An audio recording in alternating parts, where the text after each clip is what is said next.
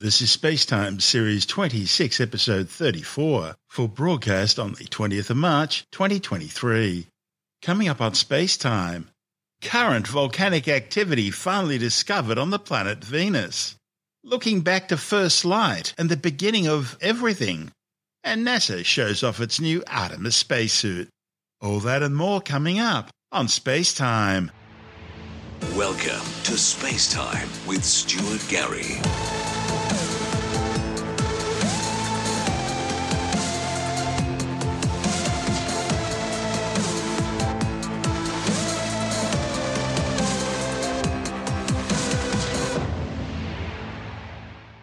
Well, there have been lots of hints, but now astronomers have finally discovered direct geological evidence of current volcanic activity on the surface of Venus.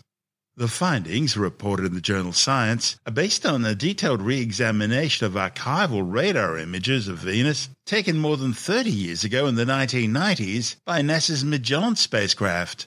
The images have revealed a volcanic vent which has clearly changed its shape and increased significantly in size over the space of less than a year.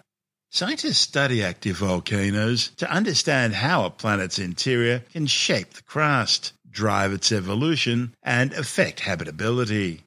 The study's lead author, Robert Herrick from the University of Alaska in Fairbanks, says he wasn't really expecting to find anything, but after about 200 hours of manually comparing images from different Magellan orbits, he saw two images of the same region, which were taken 8 months apart, which were exhibiting telltale geological changes caused by a volcanic eruption.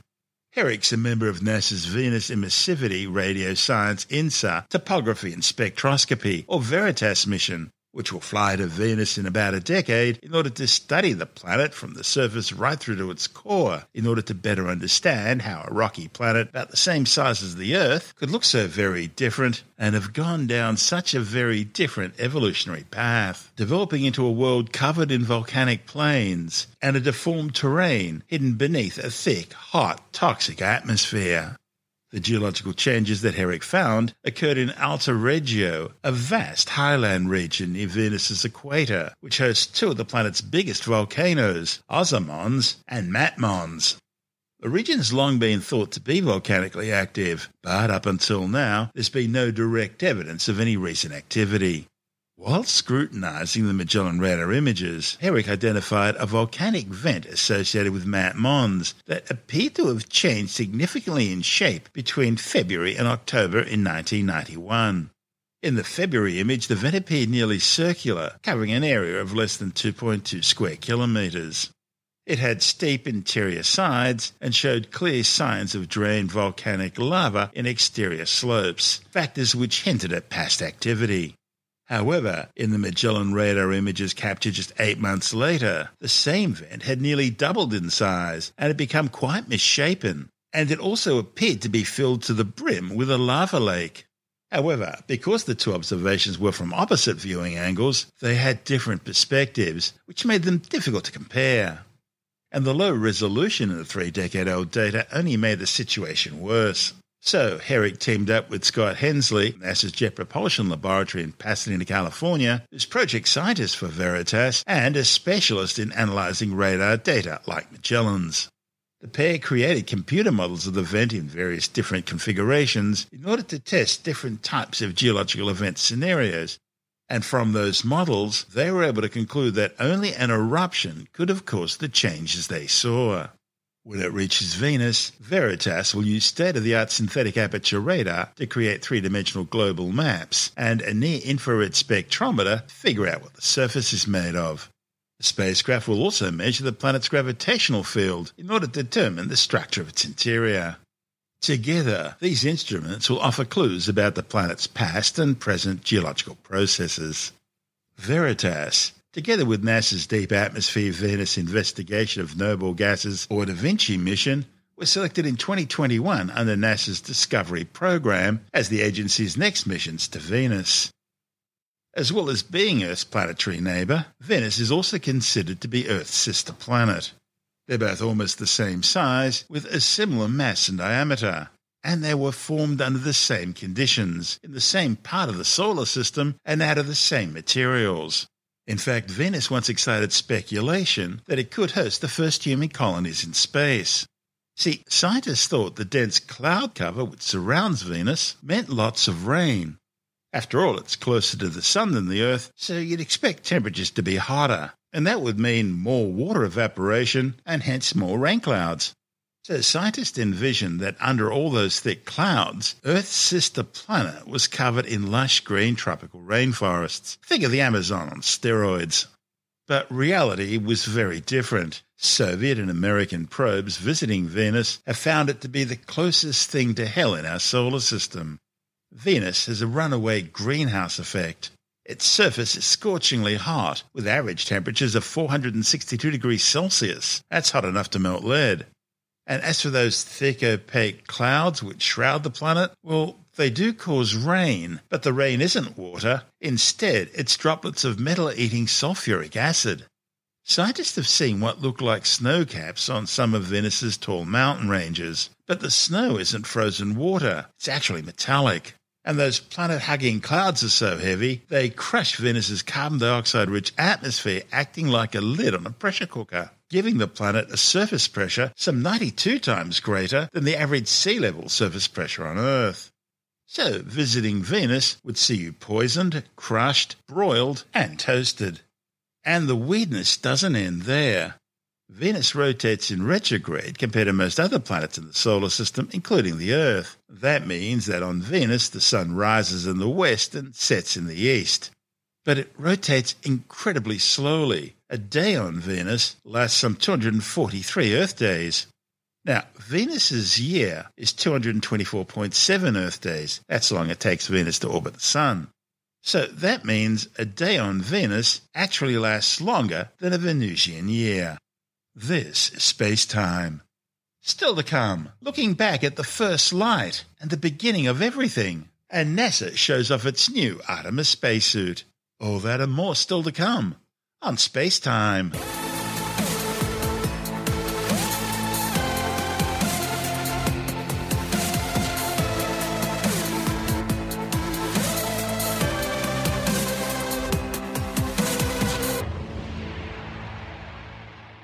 New research using an array of antennas in the Australian outback have been able to reduce cosmic background noise, bringing astronomers closer to solving a 13.5 billion-year-old mystery. The period immediately following the Big Bang, when the universe was created 13.82 billion years ago, resulted in a universe without light.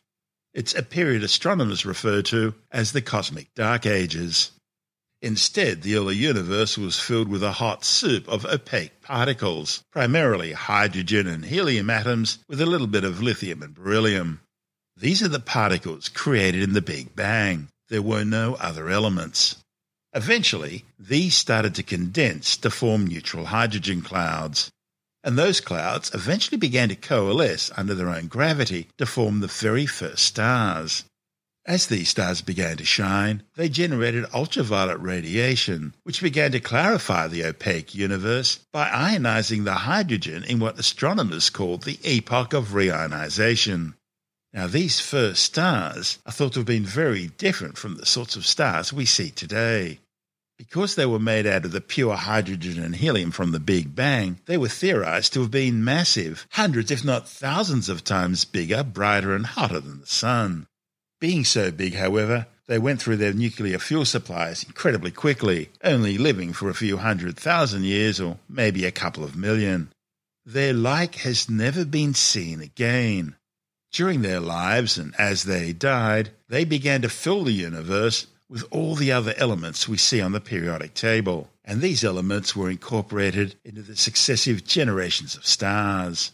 They gave rise to the galaxies, stars, planets, and even people we see today.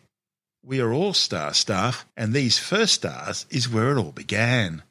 Studying this ancient time when the first stars and galaxies formed is crucial to science's understanding of the universe and its evolution up until today. But that's a task easier said than done. The signals, which started life as a hydrogen atom radio wavelength of 21 centimeters, are incredibly weak, and the background noise of the universe, well, it's incredibly loud. Over the intervening billions of years that signal has been travelling through space, it's also been stretched thanks to the physical expansion of space-time itself, and consequently it's grown even fainter.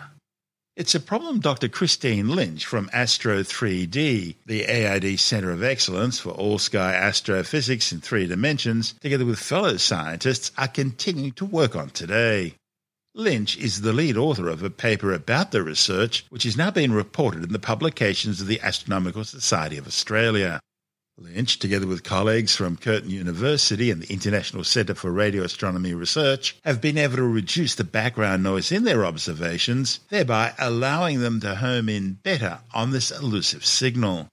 To achieve this, the team worked with new equipment installed on the Murchison Wide Field Array Radio Telescope, located in outback Western Australia, some 800 kilometres north of Perth. The Murchison Wide Field Array began operations over a decade ago. One of its aims has been to find the radio wave signature from the first light, that period known as the epoch of reionization. The array comprises multiple low-frequency antenna tiles, which search the skies for the faint remnant of the outpouring of ionized hydrogen atoms that accompanied first light, which we now think began around 300 million years after the Big Bang.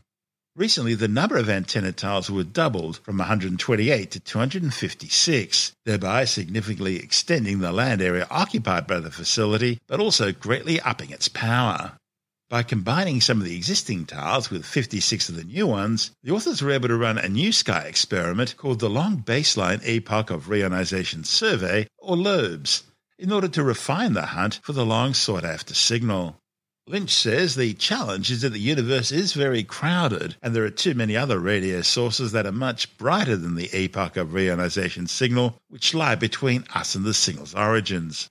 She says it's a bit like trying to hear somebody whispering across a room when between you and that person there are thousands of other people all shouting as loudly as possible.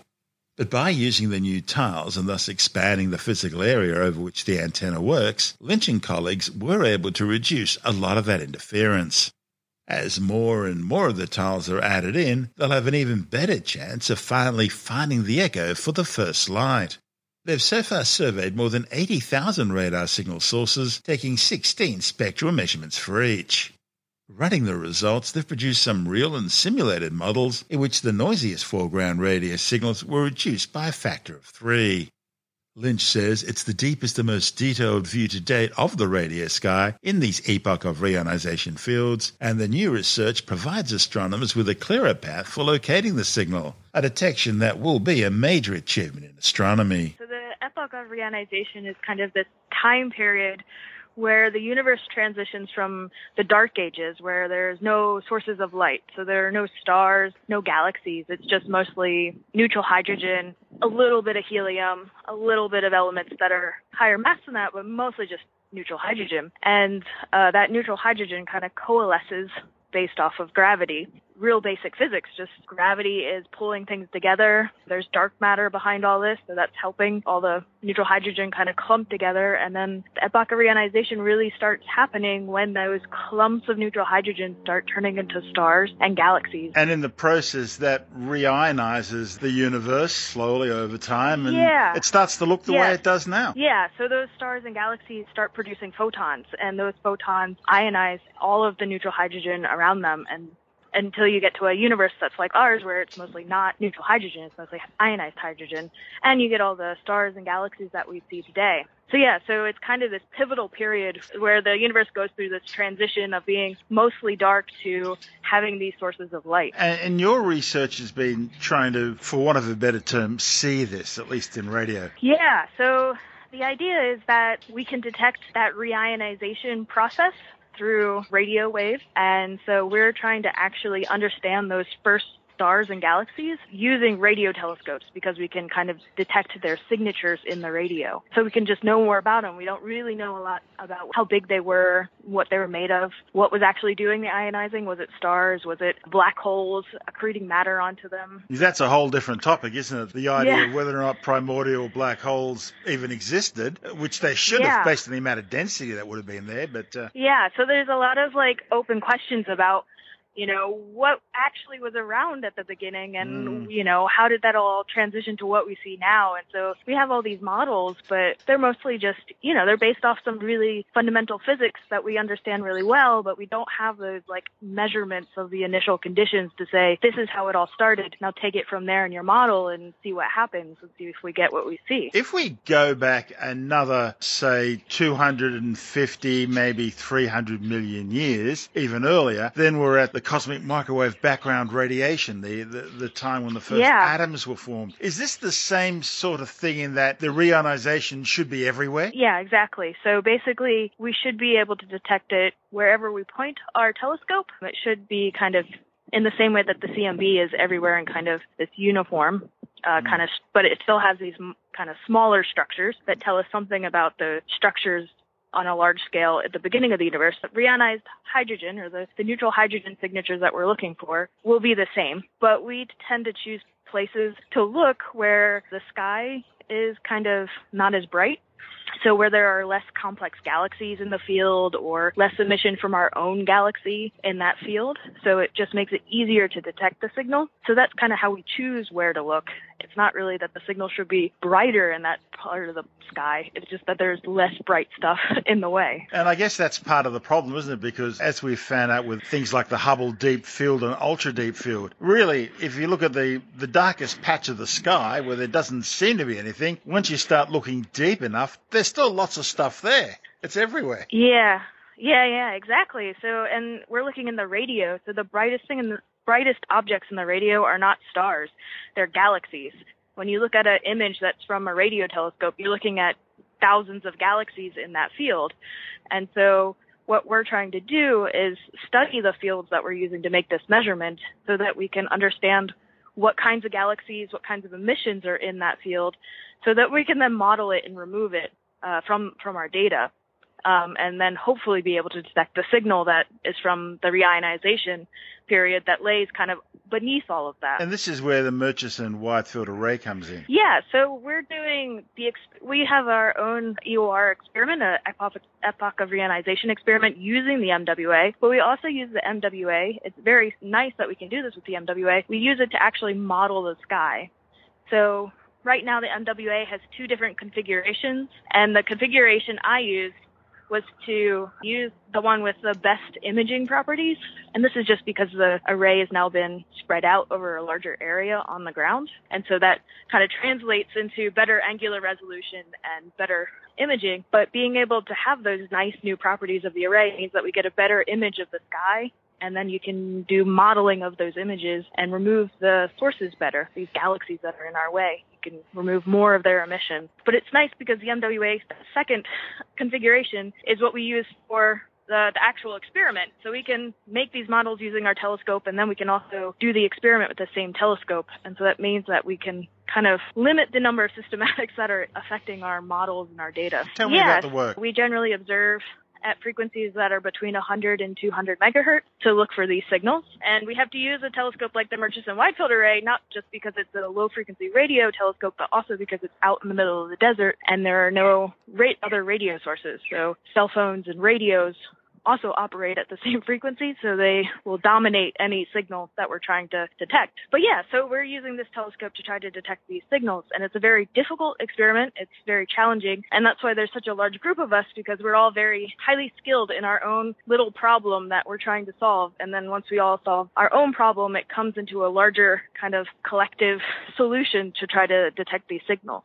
Once you eliminate all the other signals, the signals that aren't what you're looking for, what are you left with? What will these radio signals tell you? Right. So the hope is that if we can eliminate all of the astronomical and terrestrial radio signals that might be in our data, that what you'd be left with is a signal that's dominated by the radio signal, the emission coming from the reionization. So far, we haven't been able to do that, not just because our astronomical models aren't good enough, but there's also a lot of bad data or errors associated with our calibration that cause kind of excess emissions in the data. So what we've been really focused on is trying to make our calibrations more precise and to eliminate kind of these systematics that we're hitting, in the hope that we can finally get down to where we expect the signal to actually lie and be the dominant thing in our data. We're talking about galaxies here, in very primordial galaxies, very early in their existence.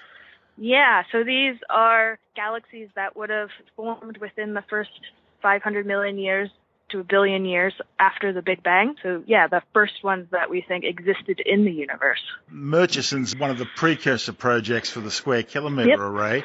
How will that help? Yeah, so the Murchison Wide Field Array, as you said, is a precursor to the Square Kilometre Array. And the thing about the Square Kilometre Array is that it's going to have many more kind of tiles of antennae, and it will cover a larger area on the ground. So it'll be much more sensitive than the Murchison Wide Field Array. So better resolution. And that means that, yeah, so the resolution will be better, but just the instrument sensitivity, the noise that's associated with that instrument is going to be much lower than for the Murchison Wide Field Array. And what that means is that the Murchison Wide Field Array right now can't actually make images of the signal we're looking for. We're actually doing a statistical detection. So we do some fancy math and across our data, and we look at the result and try to see if that is the signal that we expect. But we're not actually making images. It's basically a fancy statistical analysis that we're doing. But with the Square Kilometre Array, we will be able to make those images because it'll be sensitive enough to actually image the emission that we're looking at. So that's kind of the advantage, is SKA will just give us more information from the images that we can't really get with the Murchison Wide Field Array. Will the images be similar to, again, the cosmic microwave background? Is that the sort of thing? Yeah. They would, dense areas and less dense areas? Yeah, so it's not so much that it'll be more dense or less dense, it'll be more ionized or less ionized regions of hydrogen. That's Dr. Christine Lynch from Astro 3D, the ARC Centre of Excellence for All-Sky Astrophysics in 3 Dimensions, and the Curtin University node of the International Centre for Radio Astronomy Research. This is SpaceTime. Still to come, NASA shows off its new Artemis 3 spacesuits. And later in the science report, Australia to purchase between 3 and 5 Virginia-class nuclear submarines, as well as building a further 8 nuclear subs locally. All that and more still to come on SpaceTime.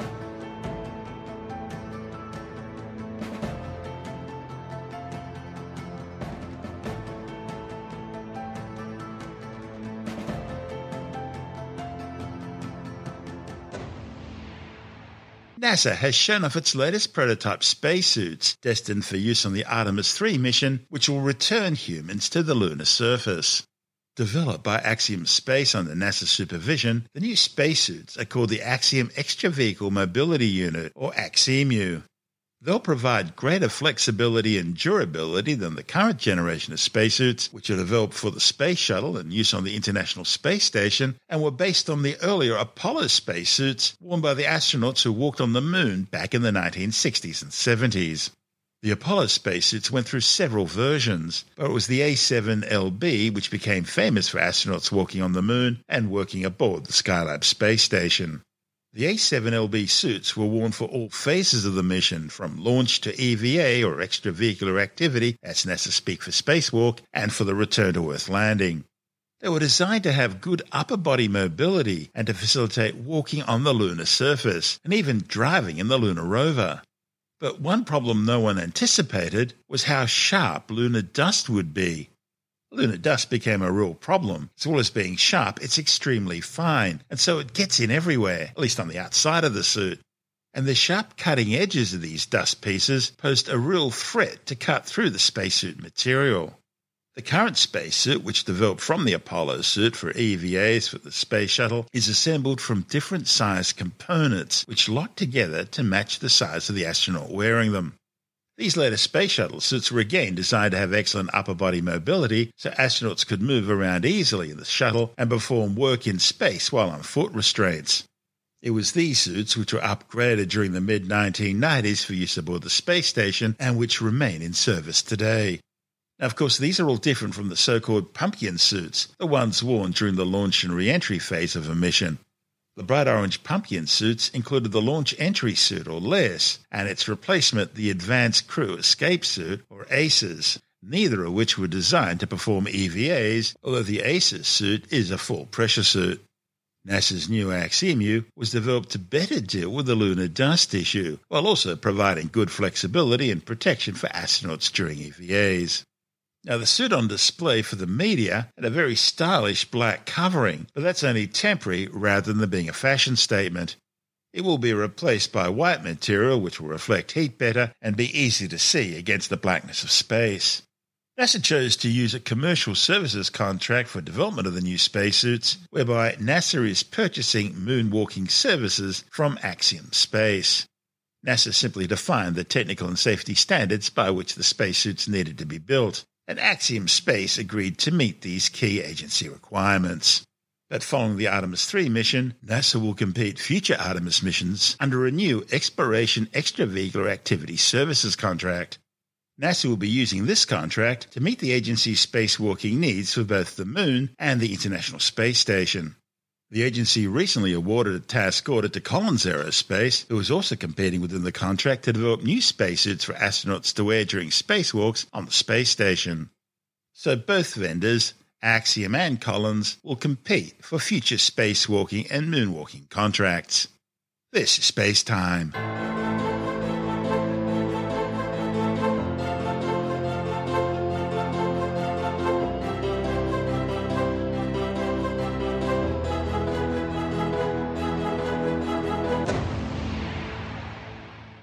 And time now to take a brief look at some of the other stories making news in science this week with a science report. Australia is purchasing at least 3 and possibly up to 5 American Virginia-class nuclear submarines from the United States Navy. It will also build an additional 8 SSN AUKUS-class nuclear submarines under a $368 billion defence deal with the United States and Great Britain. As part of the new AUKUS trilateral security pact between Australia, the United Kingdom and the United States, Adelaide's Osborne shipyard in South Australia will be upgraded to construct the new nuclear submarines, making it one of the few facilities in the world capable of building nuclear-powered subs. Under the agreement, Australian naval submariners will be embedded into American nuclear subs, and Canberra will also contribute billions of dollars towards upgrading US naval shipyards, while the United States and Britain will begin making far greater use of Australian naval bases for their own nuclear submarines.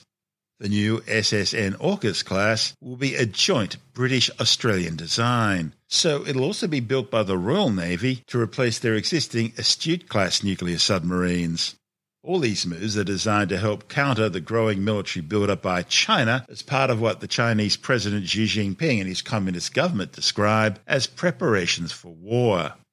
The AUKUS pact also includes cooperation on advanced cyber, artificial intelligence and autonomy, quantum technologies, undersea capabilities, hypersonic and counter-hypersonic weapons, electronic warfare, greater innovation, and information sharing. The AUKUS pact will be designed to focus primarily on military capabilities, and that'll separate it from the Five Eyes intelligence sharing agreement, which includes not just Australia, the United States and Great Britain, but also New Zealand and Canada. Yet to be announced is the location of a new East Coast base for the new subs, with Brisbane, Newcastle and Port Kembla being the leading contenders.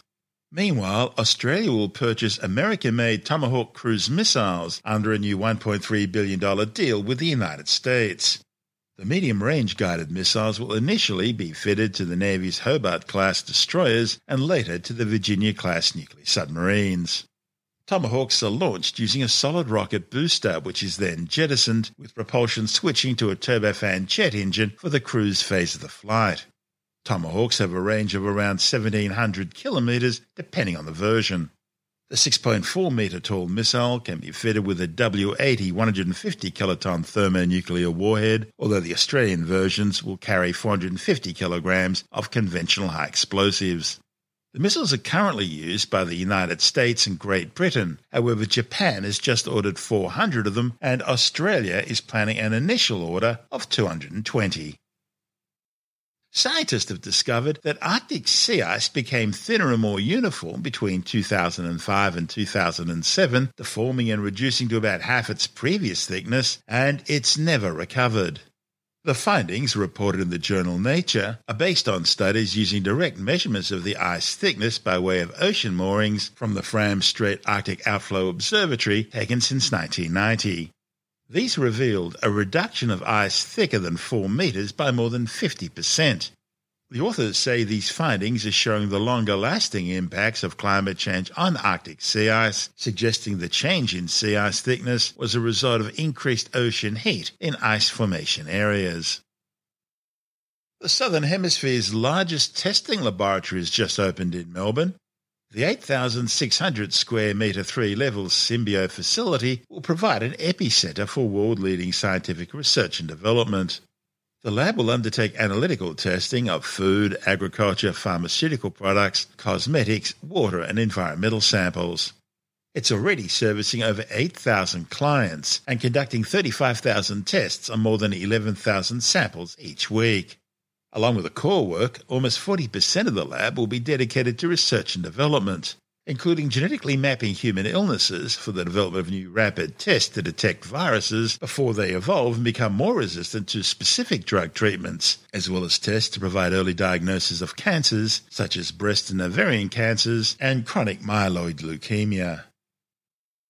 A new study has found that the general public have become far more sceptical about science in the wake of the COVID-19 pandemic.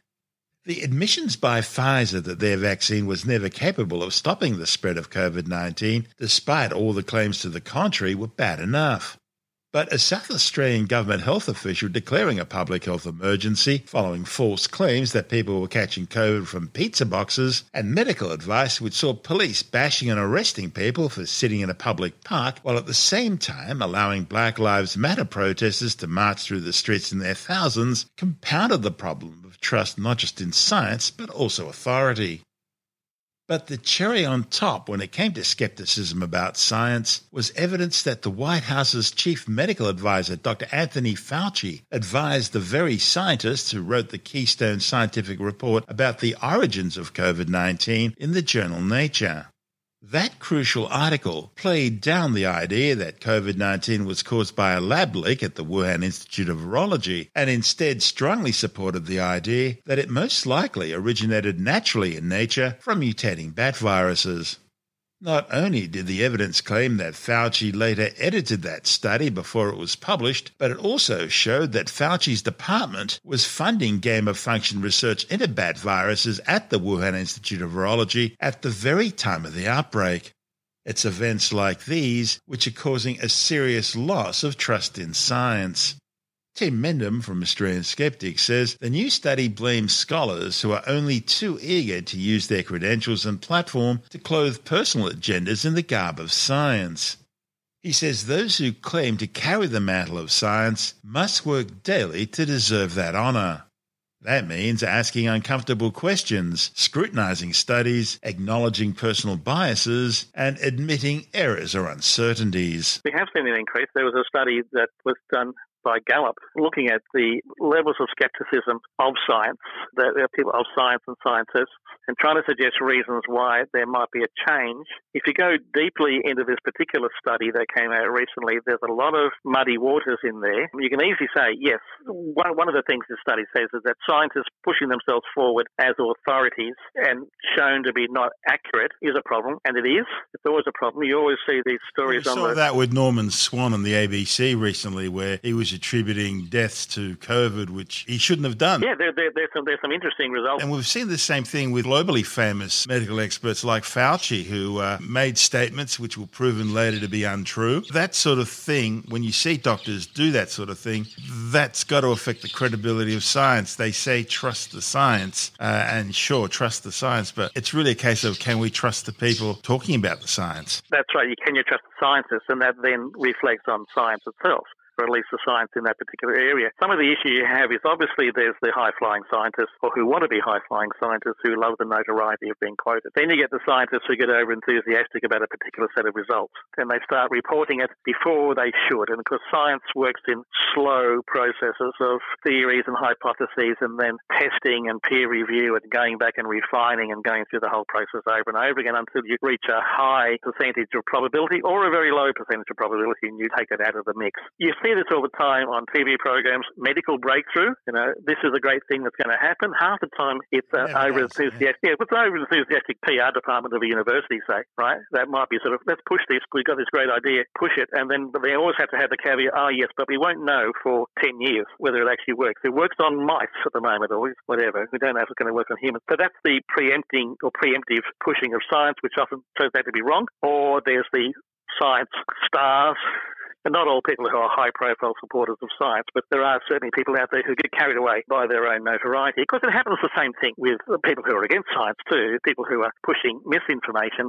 Again, about the effect recently, a lot of information in quote, being put out about the dire effects of COVID vaccines. And you look not that deep within the evidence that they provide, you find out it's actually similarly misrepresented. So they enjoy the notoriety of putting out bad news, but actually if you look beneath it, it doesn't have a lot of substance.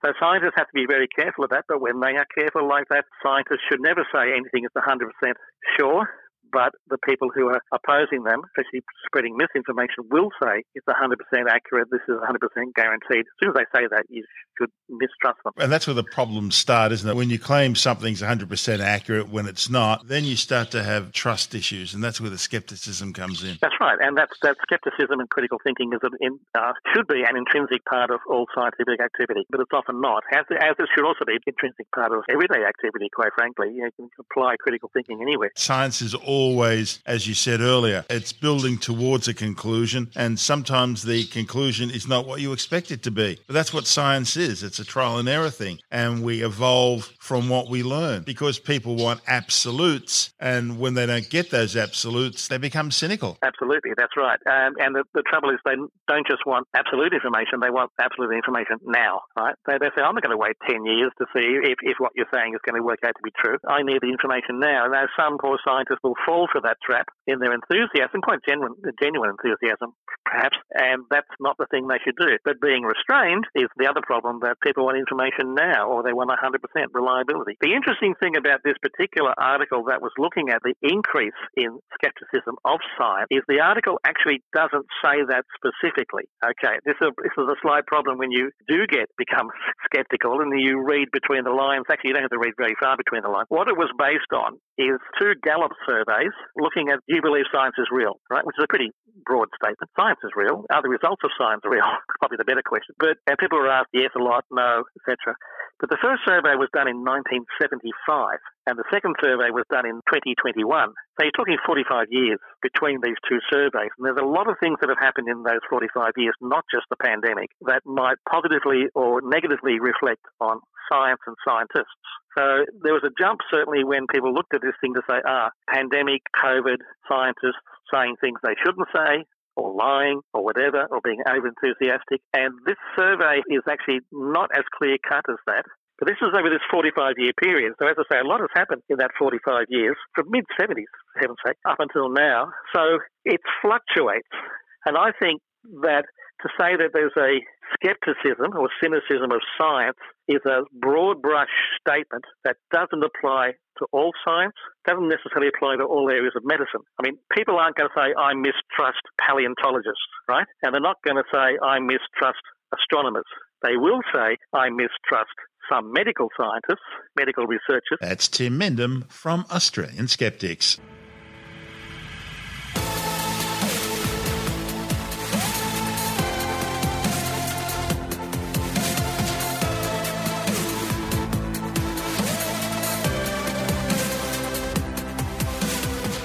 That's the show for now.